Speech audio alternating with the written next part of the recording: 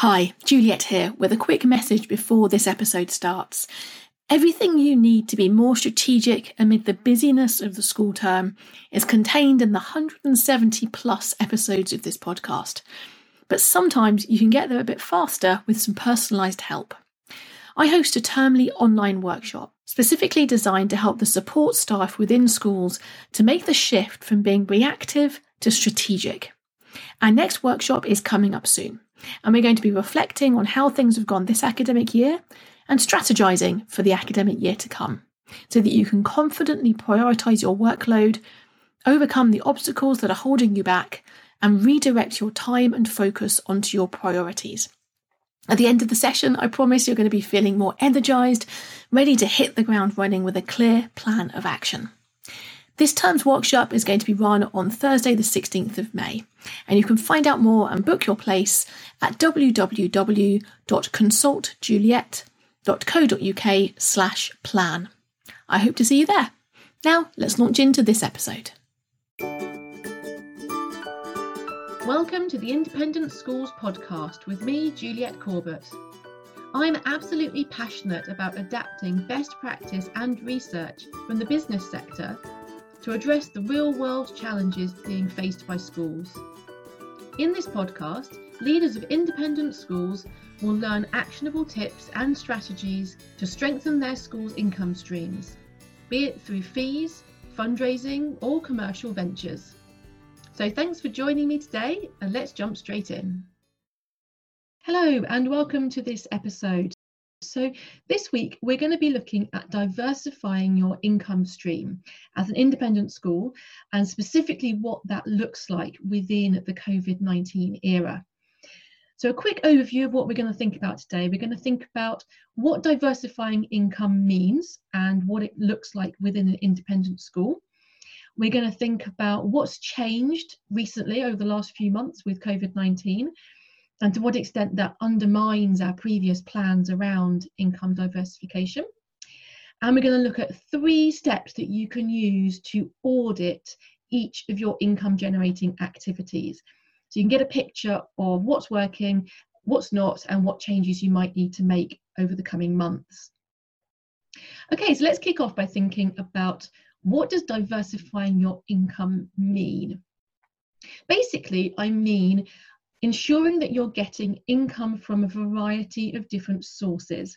So it's about not putting all your eggs in one basket.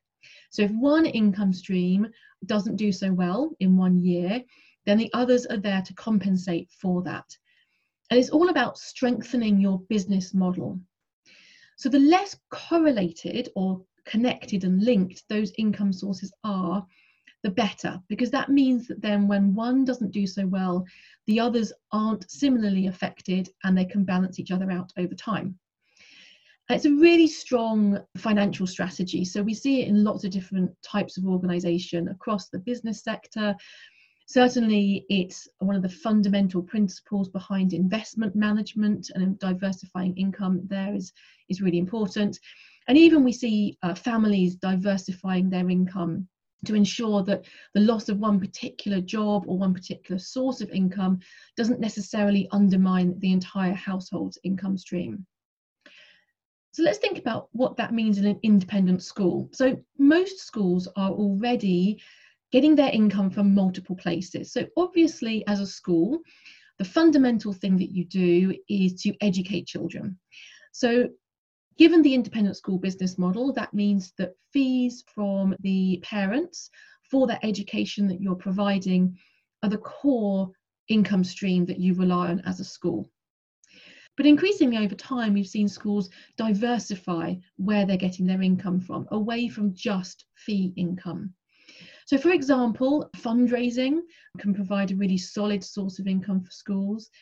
Hiring out parts of school facilities for activities like weddings or corporate events, hiring out sports facilities specifically to the local community. Some schools have gone down the route of international franchises, and that produces an income stream for the home school. And in some schools, the summer school activities may also be profit generating. So each of these, I'm going to be calling them income generating activities. And please don't misunderstand me. I've spent my career in education, leadership and management. The education of children is at the centre of everything that we do. And I don't want people to think that I'm devaluing it by calling it an income generating activity. But for the purposes of this podcast, that's what I'm sort of thinking about it as. You can only be an independent school and provide that inspirational education if you have a solid business model to underpin it. So that's all quite straightforward, but what's changed in the COVID era? So the basic concept of income diversification is still really sound. It's still a solid financial strategy to employ for your school. But what's hit us all really unexpectedly is that almost all of the income streams that we rely on as an independent school have all similarly been hit by the crisis that we're going through. And that's one of the really big challenges of this crisis. Nobody anticipated, or very few people anticipated, that we would see a negative shock to our economy such that it would impact on everything simultaneously. And that's where the challenge comes. So it's really important that schools ask questions around their business model and their income streams in particular. So key questions that we should be asking include, should we start diversifying our income more than we were previously by starting new activities? So, for example, perhaps a school that hasn't pursued international franchise options may be looking at them for the first time. And the second question is, should we be stopping or halting some of our activities permanently in order to reduce costs? So, for example, schools might be asking, should we completely permanently stop our corporate hiring out of our school facilities for large-scale events? So those are the two sides of the question. Should we be doing more income diversification, or should we be pulling back on some of our income diversification activities? Now, to answer that question, obviously it's going to be entirely different for each school. So you need to be thinking about doing an audit of your income generation activities. And you also need to be looking at the whole picture of income sources for your schools. So there's a question around each of those activities. Are they worth pursuing, either because you're doing them already or because it's something new that you want to explore? And then looking at, as the whole picture comes together, do we have a sufficiently diversified stream of income coming into our school in order to be secure for generations to come?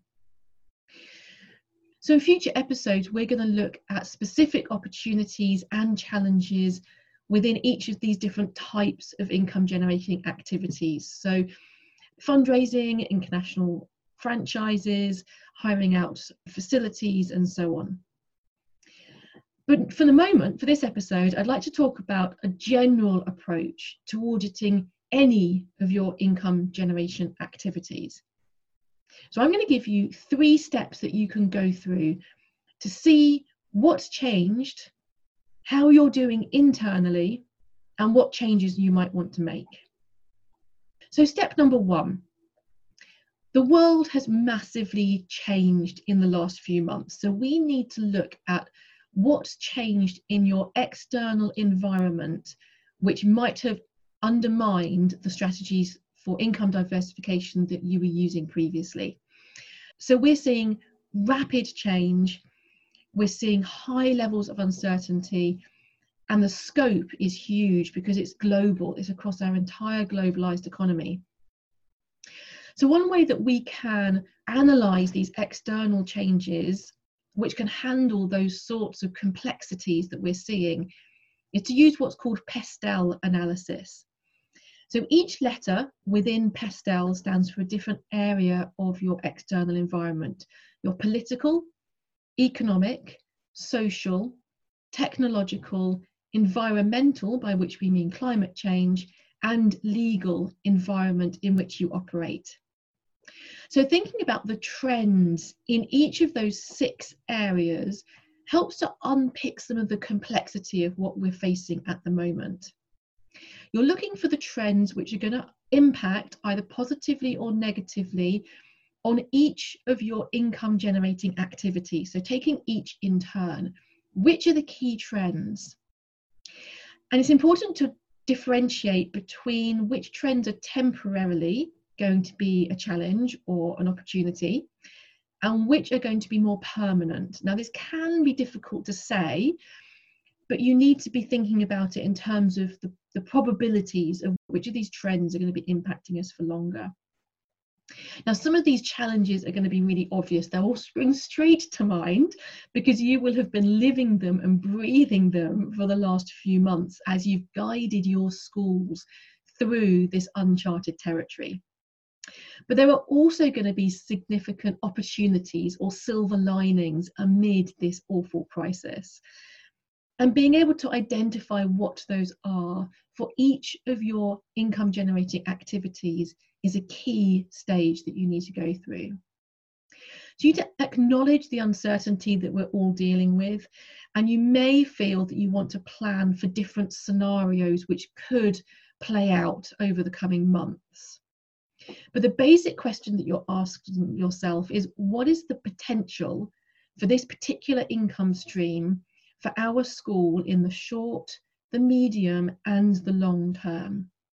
So that's stage one. You're looking at the external environment and you're looking at the potential across different time frames. So step number two is analysing your internal operations. So having thought about the external environment, we now turn to think about us as a school and what's going well and what could be improved internally. So for each of those income generating activities, we need to look at the specifics of how efficient we're being and how effective we're being internally. Now, this is going to look very different for each of those income generating activities I talked about. And in future episodes of the podcast, we're going to be looking at each of those in detail so that we can unpick what questions we need to be asking around those internal operations.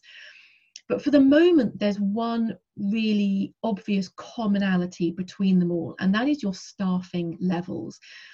Now, schools have taken really tough decisions about this over the last couple of months. Here in the UK, where I'm speaking from, we've had a furloughing scheme. Now, a lot of schools have taken decisions to furlough staff in order to protect their business model in the short term. It's really important that you keep reviewing those decisions to furlough staff and to make sure they make sense, not just given the current COVID crisis as it passes through each country. But what you need to do is keep reviewing those decisions specifically with the view of income generation in mind. So some income generation areas like fundraising, for example, are long-term activities.